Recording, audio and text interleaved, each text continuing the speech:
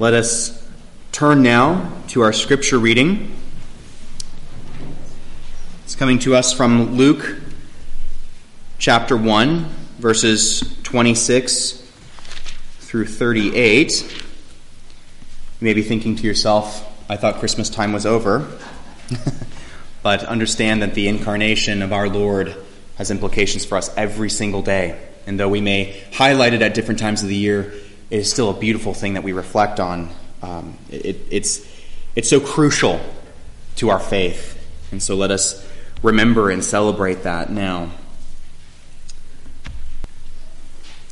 This is Luke's Gospel, chapter 1, starting at verse 26. In the 6th month, the angel Gabriel was sent from God to a city of Galilee named Nazareth, to a virgin betrothed to a man whose name was Joseph, of the house of David. And the virgin's name was Mary. And he came to her and said, Greetings, O favored one, the Lord is with you. And even in the margin there it says, Blessed are you among women. But she was greatly troubled at the saying and tried to discern what sort of greeting this might be. And the angel said to her, Do not be afraid, Mary, for you have found favor with God. And behold, you will conceive in your womb and bear a son, and you shall call his name Jesus. He will be great and will be called the Son of the Most High.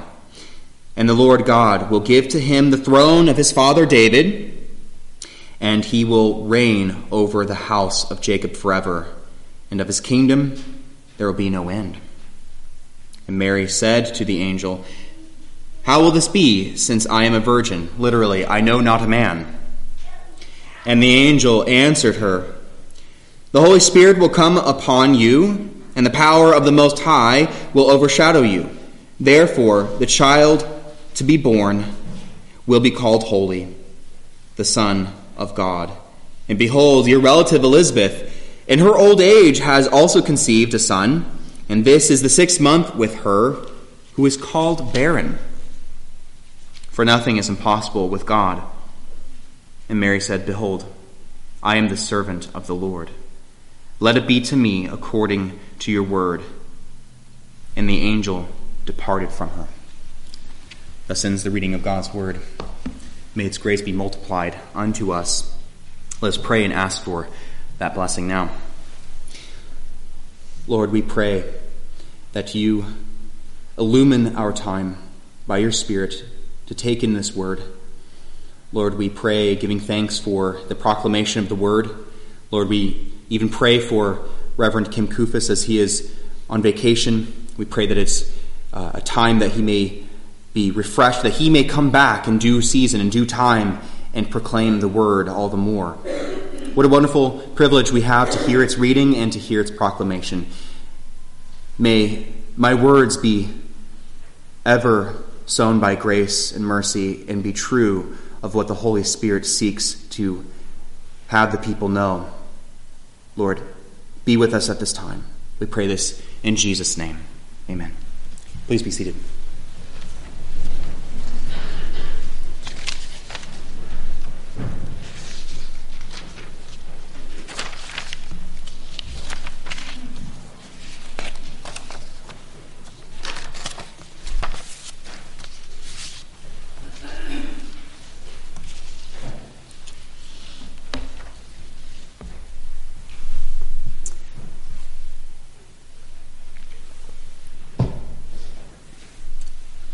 Dear Saints, this passage that we are contemplating today is one that, again, sometimes, quite unfortunately, gets relegated to only being discussed and pondered during the Christmas season, in which I believe it's an appropriate thing to do. It's been the tradition of the church for millennia to do so. But it was never meant to stay in just that place. And the same thing when we think of the resurrection. It's not meant to just be around Easter, though highlighted at Easter time is an important thing. But we should contemplate these things because this is a reality of the holiday that we celebrate every Lord's Day. It is something that we ponder every time we come together, and it really should be sown throughout our thoughts and our adoration of God throughout the week. But it's a time that we may come specifically to hear of its teaching, to have it really wash over us. And so this passage here has a lot to say to us in our day. One thing that I think it highlights is that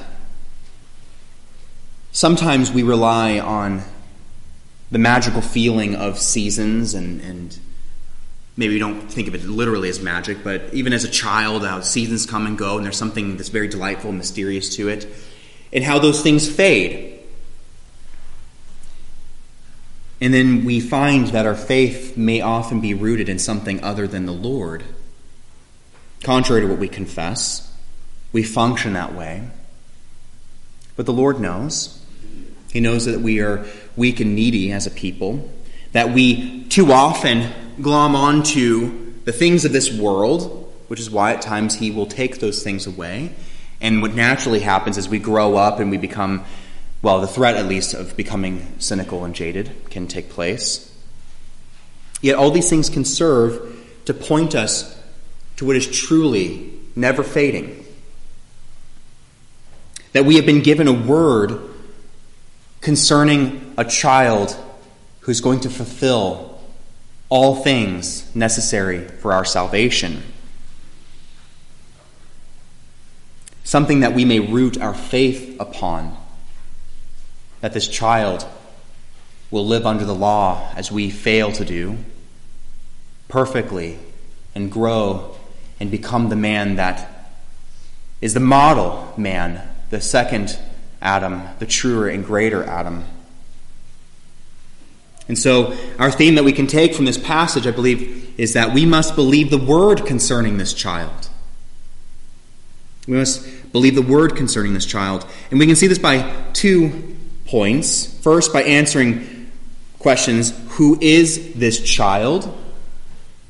So the first point, who is this child? The second question, or second point, answers, how shall we respond to the word concerning this child? How shall we respond to the word concerning this child? And so a bit of context of our passage today. Luke is very carefully, very purposely laying out the work of Jesus Christ on behalf of the people. And he's going to continue that work even into his other book, in Acts, where it will then be what the work of Jesus Christ, not on earth, but from heaven, is conducting and ordaining. But now he's writing to a man, Theophilus, to explain the importance of this Jesus Christ, this Jesus of Nazareth, and how truly special and important he is, above all other men. And so that's the context. And so very carefully, and as we will see, Luke is going to contrast the way someone responds to the word of the Lord in Zechariah, or as far as Zechariah or Zacharias, depending on what translation you're looking at, when he receives the word, and then the way the word is received by Mary. And so this contrast is going to serve well to give us an application of what faith looks like. And so let's get to our first point. Who is this child? Now we know that when it says the 6th month, you as the reader know something that Mary doesn't, and she was going to come to find out. But that what has all taken place in the first scene with Zechariah, we know has now come to 6 months later, meaning Elizabeth has conceived and is bearing a child, and she's in her 6th month of that pregnancy. And so verse 26 reads, in the 6th month, the angel Gabriel was sent from God to a city of Galilee named Nazareth. Now, God sends Gabriel, this angel that's mentioned here, very important angel, to be named in the Bible, comes to Galilee. It says a city. It's actually a very, very kind way of putting it. When we think cities, we're thinking maybe something larger. Of course, in the ancient world, we're not thinking maybe the hustle and bustle of a Milwaukee or Madison or Chicago. But we think of a city. That's a very generous way of describing Nazareth at the time. Yes, Nazareth now is a legitimate city, but Nazareth at the time was very small. Maybe, at the most, 400 people. It's not exactly a city, even by ancient standards. But it's a small place, and it's in the middle of nowhere. It's not even named in the Old Testament, which is why later the scribes and the Pharisees will say, Nazareth? Nothing good comes from Nazareth. Nothing comes out of Nazareth. This is a nowhere place. And we all know towns like that. I can name places down south where my family are near. Trinity. No one's ever heard of Trinity, Alabama. You literally blink, you drive through it, you've missed it. And we all know of those towns. Maybe you grew up in those towns. I grew up in a town that was a little bit bigger, but and by a little bit bigger, I mean it was swelling to the size of 1,200 people, so massive compared to at least to Nazareth at the time. But not named in the Old Testament. This is a place that's unlikely for anything important to happen. The scribes can search diligently and they will find nothing concerning Nazareth. And so in verse 27, we see something, though, that does tie the Old Testament. Where is Gabriel sent? Or to whom is Gabriel sent? To a virgin betrothed to a man whose name was Joseph, of the house of David, and the virgin's name was Mary. Recognize something there in that. We didn't get directly, Gabriel was sent to Mary, and then all the details about her. No, it begins with, yes, describing who she is, but it's describing who she's betrothed to, legally bound to marry. This is bigger than an engagement that we have in our context, though not unsimilar. So, the house of David, Joseph. There's something very important here. And as we will learn in a few chapters later, the lineage concerning Jesus is a lineage that follows through Joseph. It's the same thing with Matthew's lineage. It highlights Joseph in the house of David. But we should have alarm bells going off. The house of David. The stump of Jesse. David's house. Yes, that one that has been covenantally bound to God, that God shall bless. And what else we notice here? To a virgin named Mary. We might render her name Miriam. It means excellent or exalted. It's a beautiful name. And it is a name that's very aptly given to her. I think sometimes we don't always think of what's in a name. What does the name mean? What's behind it? And perhaps Mary was named Mary, and there wasn't much to it. It's a very traditional name, Miriam. The Hebrews would have been very familiar with that. Moses' sister. But there's something here that's far greater. It's redemptive. It's historical. There's something that's happening that God is doing. And so, how is this virgin who's betrothed to a man of the house of David, how is she greeted? Look at verse 28. And he came to her and said, "Greetings, O favored one, the Lord is with you." And as I said in the margin, "Blessed are you among women." Now this is something that's very important we must recognize. The greeting may literally be rendered, "Grace to you, O one given grace." This is very different than what Rome believes. By the way, this is, and I'm not sure what backgrounds some of you come from. Maybe you come from a Roman Catholic background. But the prayer, "Hail Mary, full of grace," is taken from a wrong rendering of this very passage. It isn't "Hail Mary, full of grace," as if she has grace of herself. That is a very wrong view. And nor would Mary want you to view her that way. She's your sister in Christ, not your mother in some large way as the Romanists view it. But no, it is grace to you. Grace is being pronounced as an apostolic greeting as we know it. Grace to you, a one given grace. God is with you. Blessed are you among women. It's grace on top of grace. Nothing of herself. She has found favor in the eyes of the Lord.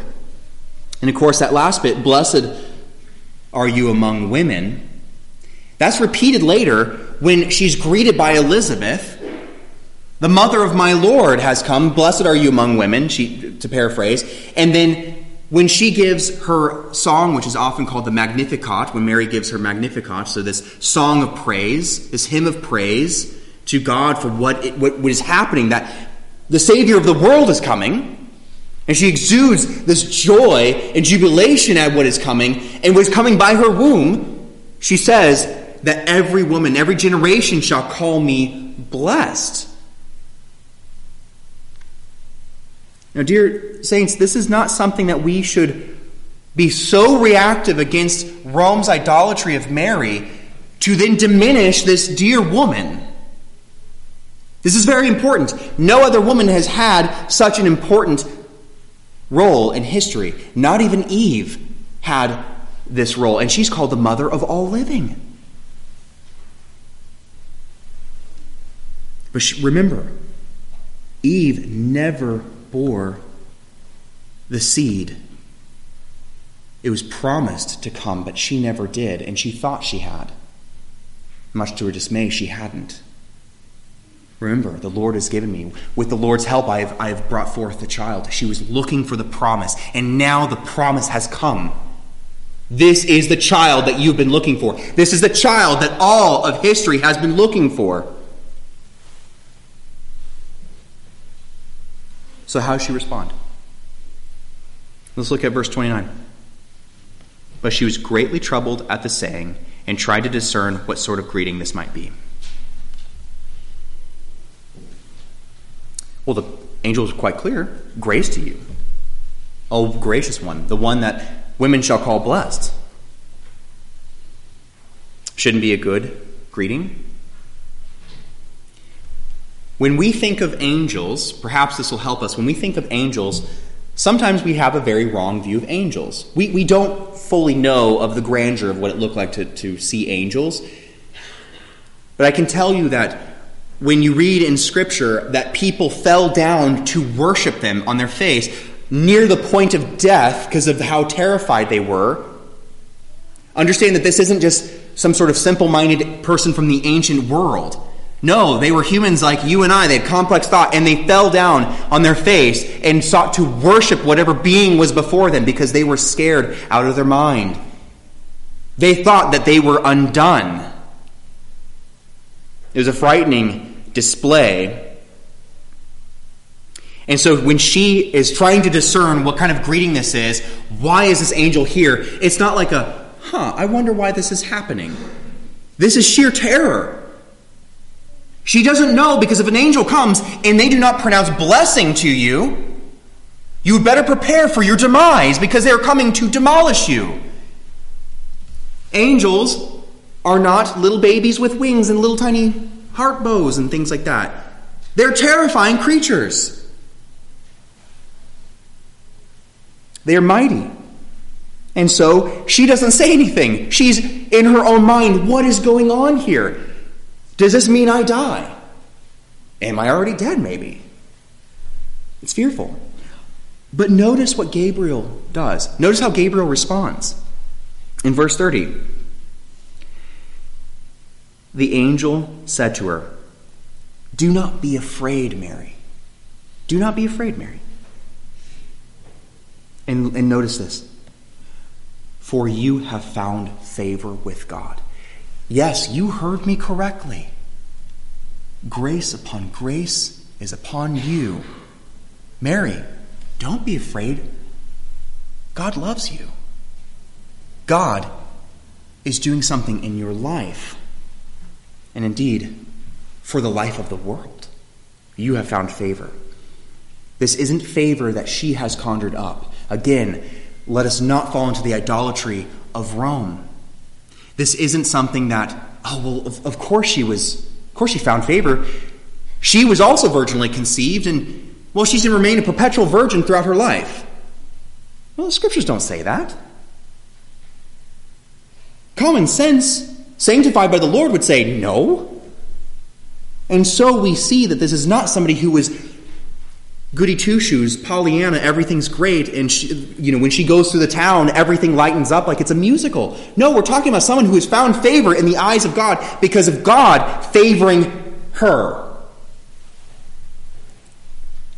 It's a wonderful thing to realize.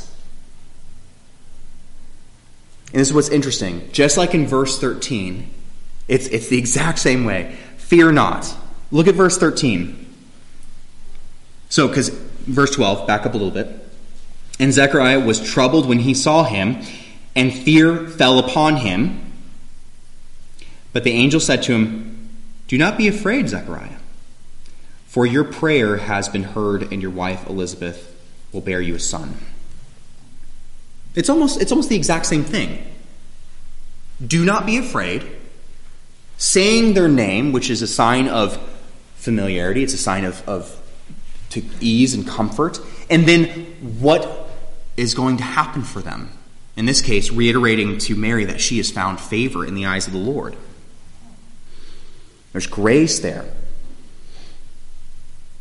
And so moving down, now that Gabriel has alleviated the fears, at least to some degree, to Mary, he now goes on to the message, the heart of the message, which is from verses 31 to 33. Let's read that again. "And behold, you will conceive in your womb and bear a son, and you shall call his name Jesus. He will be great and will be called the Son of the Most High, and the Lord will give to him the throne of his father David, and he will reign over the house of Jacob forever, and of his kingdom there will be no end." The messenger has delivered the message. This is the word of the Lord.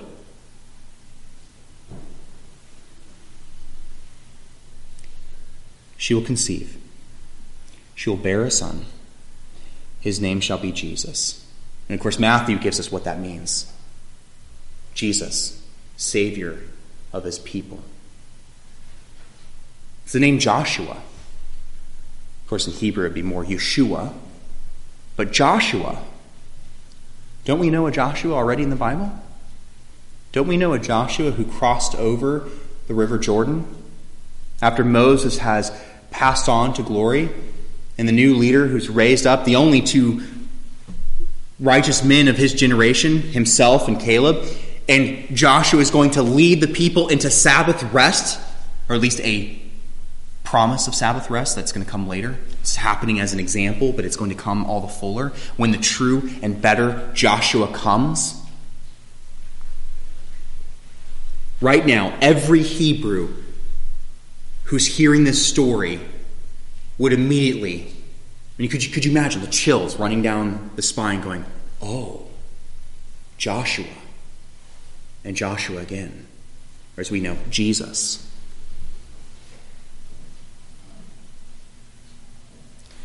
Going down, it's this status. He'd be great beyond all others. What scriptures come to mind when you hear about this? He will be great and will be called the Son of the Most High. What are you thinking about there? What comes to mind? For me, as I was preparing this message, Psalm 2. Perhaps because I often think of Psalm 2. It's one of my favorite psalms. But Psalm 2 should come to mind. I have set my appointed and anointed king on my holy hill, this one that the nations need to come and bless and kiss his hand and give obeisance to. His relationship, Son of the Most High, the Son of God, the Son of David. Again, because we know of the house of David, that God has promised to covenant with that family, to bring forth the Savior, the King of the world, and here he is. He shall be that one. Not just another type. He is the one that all the other types are looking forward to. All the other shadows, he is the one casting that shadow. and be bestowed a kingdom of David. 2 Samuel 7, Psalm 89. But you may be wondering, but he's not of the blood of David. He's not of David's seed. Dear saints, we have an analogy here of adoption. And I'm not sure how you view adoption, but I think sometimes in our culture, in our society, we don't view adoption in the highest sense. We value adoption. Don't get me wrong, we value adoption, but I don't think we understand the status that it brings. That adoption means that, no, you were not some other person's child. You were as if my child, as if I have begotten you, as if your mother has given birth to you. It's why in the ancient practice, and if you notice, especially in Genesis with the patriarchs, the wives of the patriarchs, they give the handmaidens, the servants, to conceive a child that they would be their own. It was an ancient practice when a woman was giving birth, and that birth was to be an adopted birth. The woman would literally give birth upon the lap of the woman who was seeking to have that child for herself, as if she was the one giving birth. He will be adopted by Joseph, raised as Joseph's own, along with the rest of Joseph's children to come. No separation, no distinction. Dear saints, this is why at the hospital or wherever you give birth, if it's at home or elsewhere, why they hand over the child to the father. This isn't because, it's not just because a father wants to hold their child. Yes, you burn within yourself. Every particle of your being wants to hold that child, to cradle that child, to look in their tiny little face and to see the magic and beauty of begetting somebody. But no, it is also to show the ownership that I am the father of this child. This child is mine. And it's the same way in adoption. Joseph is handed the child. Joseph will be handed the child, and he will raise that child as his own, to raise him in his own craft as his own. He is adopted into the house of David. It's seamless. It is seamless. Over the house of Jacob, it says, remember, Israel has been scattered abroad, destroyed as a nation. Judah and Benjamin only left, and they are subservient to corrupt kings, half-breed tyrants, as they would have seen them.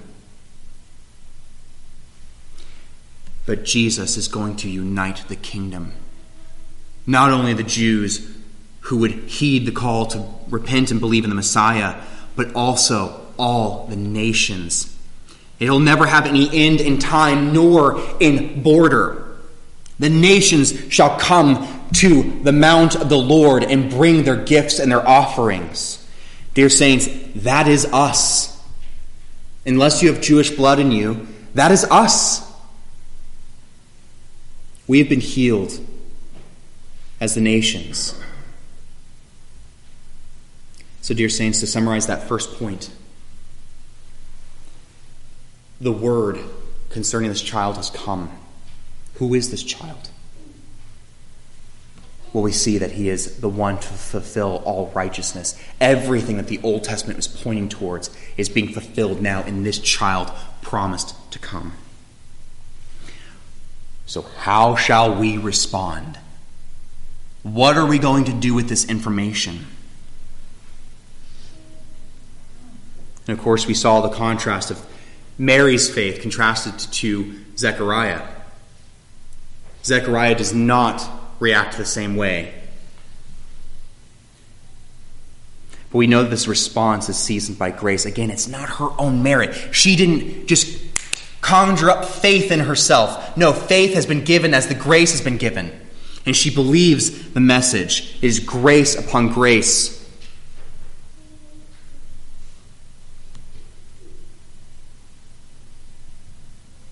This is no mere moral challenge to have more faith. This is an exercise of the faith that is in you, that you must have grace in order to exercise. Mary could not exercise that faith if she had not been given the grace of God.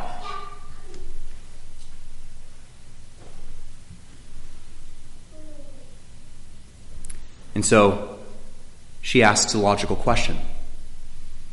Out of faith. There's a big difference, and I'll contrast this here in a moment with Zechariah, but in verse 34, she asks, not unbelievingly, as we'll see with Zechariah, with skepticism, she asks a logical question. How is this supposed to happen? She says, how will this be since I'm a virgin? Literally, I have not known a man. She understands that this is not referring to just the time when marriage comes and she and Joseph will consummate that marriage. She knows this is something different. What is she witnessing about this? Who's going to be the father? And so contrasting that to Zechariah, notice the difference of faith in the question versus a lack of faith.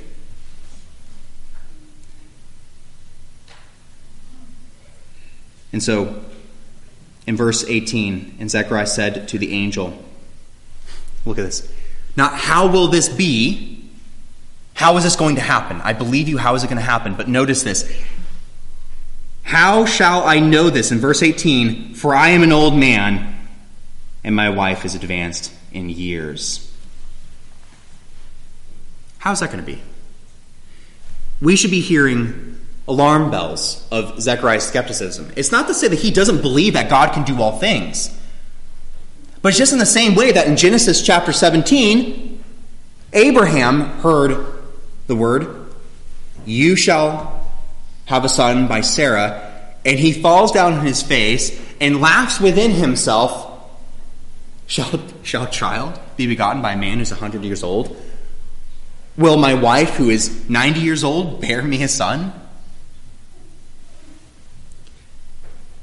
He believes, but he's skeptical of the means by which these things shall come. But Mary believes. She has faith in the word that has been spoken. The word concerning the child, she has responded by faith. That's how she has responded. And so what does the angel do to answer her question? Look at verses 35. And the angel answered her, the Holy Spirit will come upon you, and the power of the Most High will overshadow you. Therefore, the child to be born of you will be called Holy, the Son of God. So the angel explains, and by the way, this is one of the few passages of the Bible that actually explain the virgin conception, the miracle, the virgin birth being so necessary to our faith. The revelation comes, proof of how this miracle will happen, though still a divine mystery. And then what does the angel say? What does Gabriel say in verse 36? And behold, your relative Elizabeth, in her old age, has also conceived a son. This is the 6th month with her, who is called barren. A lesser miracle is given as proof of a greater miracle. Though Elizabeth is no virgin, she's been married for some time to Zechariah, she's just as unlikely to give birth to a child now, and yet there's this lesser miracle given. Mary, your relative, your cousin, is 6 months pregnant. That's the proof. It's answering her faith with the proof that she needs. Understand that we have a reasonable faith. We have a reasoned faith. We do not have blind faith. That is foolishness to think. As the atheists try to get us to admit, and unfortunately so many Christians do admit, faith is believing in something that you don't know is true or not. No, that is not true. You have faith that is reasonable. It is true. It is provable. Whether or not you want to accept the proof is another thing.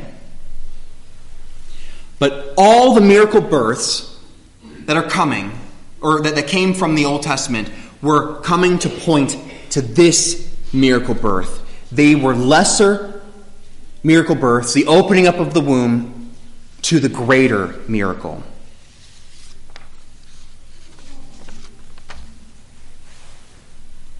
Man has labeled Elizabeth barren. It's set in stone to them. There's no way she can have a child. And yet, verse 37, for nothing will be impossible with God. Nothing is impossible with God. This isn't an empty phrase on your coffee mug. This isn't a verse taken out of context.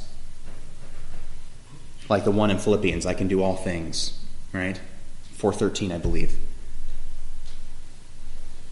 This is the hinging point.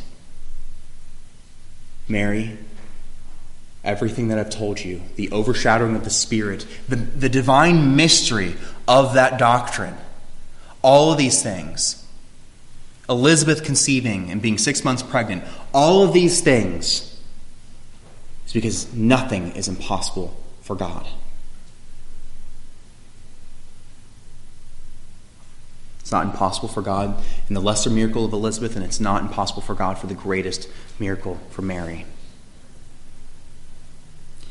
Dear saints, above those miracles, I want for you to understand this very carefully. Above those miracles is the miracle of birth from above. That you have been born again in spirit, by the Spirit. That you have been born again, that your heart of stone has been replaced by a heart of flesh. Dear saints, do you know that that's the greater miracle? That this child that is being announced to the world, the faith being displayed by Mary, is all pointing forward to the greatest miracle of your salvation. No matter what people say, you cannot deny that Jesus Christ has changed the world forever in a way that no man, no nation, no empire has ever done, and no one ever will. That is the miracle. And yet, without the eyes of faith, your response is to be dumbfounded and to reject.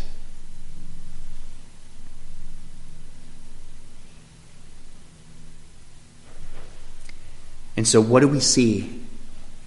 Mary's response, her next, what she says, she's asked the question. She responded by being afraid, saying nothing, pondering in herself what this was, then asking the very, very realistic question with faith, how will this be? I know it's going to happen. How will it be? And then now to the point of how is she going to respond? She's been given the revelation of God through Gabriel. How does she respond? Look at this beautiful response. And Mary said, "Behold, I am the servant of the Lord. Let it be to me according to your word." Everything. I don't have to have my answers exhausted. I still have questions, but may it be thy will be done in my life.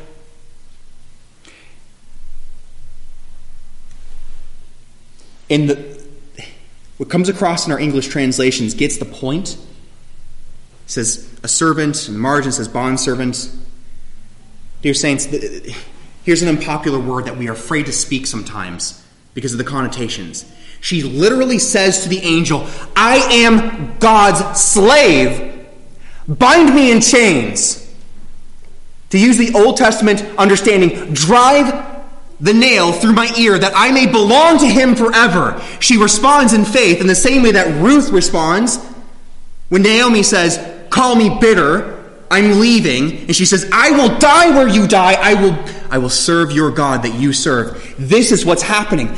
I will be the slave to God without ever wanting, desiring, needing ever emancipation. Ever. Do you have that view? Do you understand that you have been called to be a slave to God, to the most benevolent master that you can possibly have? Because, dear saints, you are a slave to something if you are not a slave to God. Make no mistakes about it. Slavery is alive and well. Are we a slave to the things of this world? Or are we a slave to the one who is gracious and kind.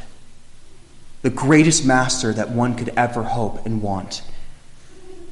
Because, dear saints, whatever your choice is, there is no emancipation. Whatever you've been called to, there is no emancipation. It is for eternity. And so Mary's response here, the force is absolute. The resolve in her face to face the fears and the potential loss. Do you understand that she has so much to lose? She doesn't understand what's going to happen next. She doesn't know what's going to happen next. It's why Joseph in Matthew says that when he finds out, he's going to quietly put her away. Why quietly? At best, she's an outcast and a ridicule, like the woman in Samaria coming to the well midday because she's afraid and so shameful for her sinful life. At worst, she's dragged out into the courtyard and pelted with stones until she dies for being an adulteress. That's what's at risk here. And of course we we understand that in God's providence and his divine sovereignty, he's not going to let that happen to the mother of the Christ.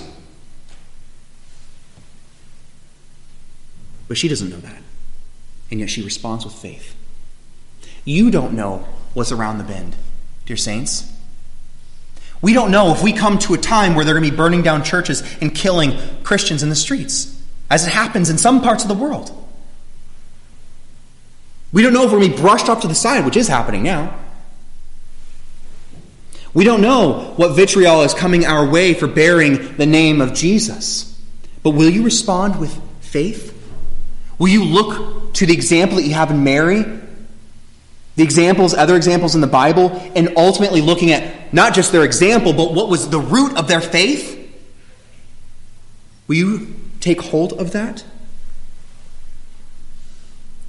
Because we face uncertainties. Saints, I know you have gone through a hard time in the last couple of years, personally and as a church. But do you know that the child who is described here, the Savior of the world, that he is for you? That the word has come concerning him? Do you respond in faith to this? Because we're called to. Because if we respond otherwise, if we are skeptical, it only hurts us. Zechariah was mute for the time of the pregnancy. I'm sure Elizabeth was fine with that, but the point is that God's will is still being done. Do we with gladness go along with it and seek to see it go forth? Or do we fight with our skepticism, battling the flesh and feeling like we're losing? The answer for both of those things, it's like the Sunday school answer. Jesus is the answer. But it's true. We have a record. We have the word concerning this one. How will we respond? How are we going to respond to these things? Because Mary responded properly. Will we do the same? Let's pray. Heavenly Father, Lord, we come to you knowing that our faith is so often weak. We know that we are in need of being strengthened. Lord, help the saints here to know that when we open up the Scriptures, we open up God's word concerning much. Singularly, we open up your word concerning our salvation. Lord, we understand even in a helpful way in our catechism when it says that the Scriptures principally teach what we are to believe concerning you and what your expectation is of us. Help us to lean into that. Help us to do so with faith. Strengthen our faith where it is weak. Encourage us where our faith is strong. May we never fall victim to prosperity in times of ease. Lord, help us to not fall prey to the magic of the seasons and the joy of our life and those things that can, though they are a good thing, but they can distract, Lord. We pray for your work to be done in our lives. Your will be done. I pray this in Jesus' name. Amen.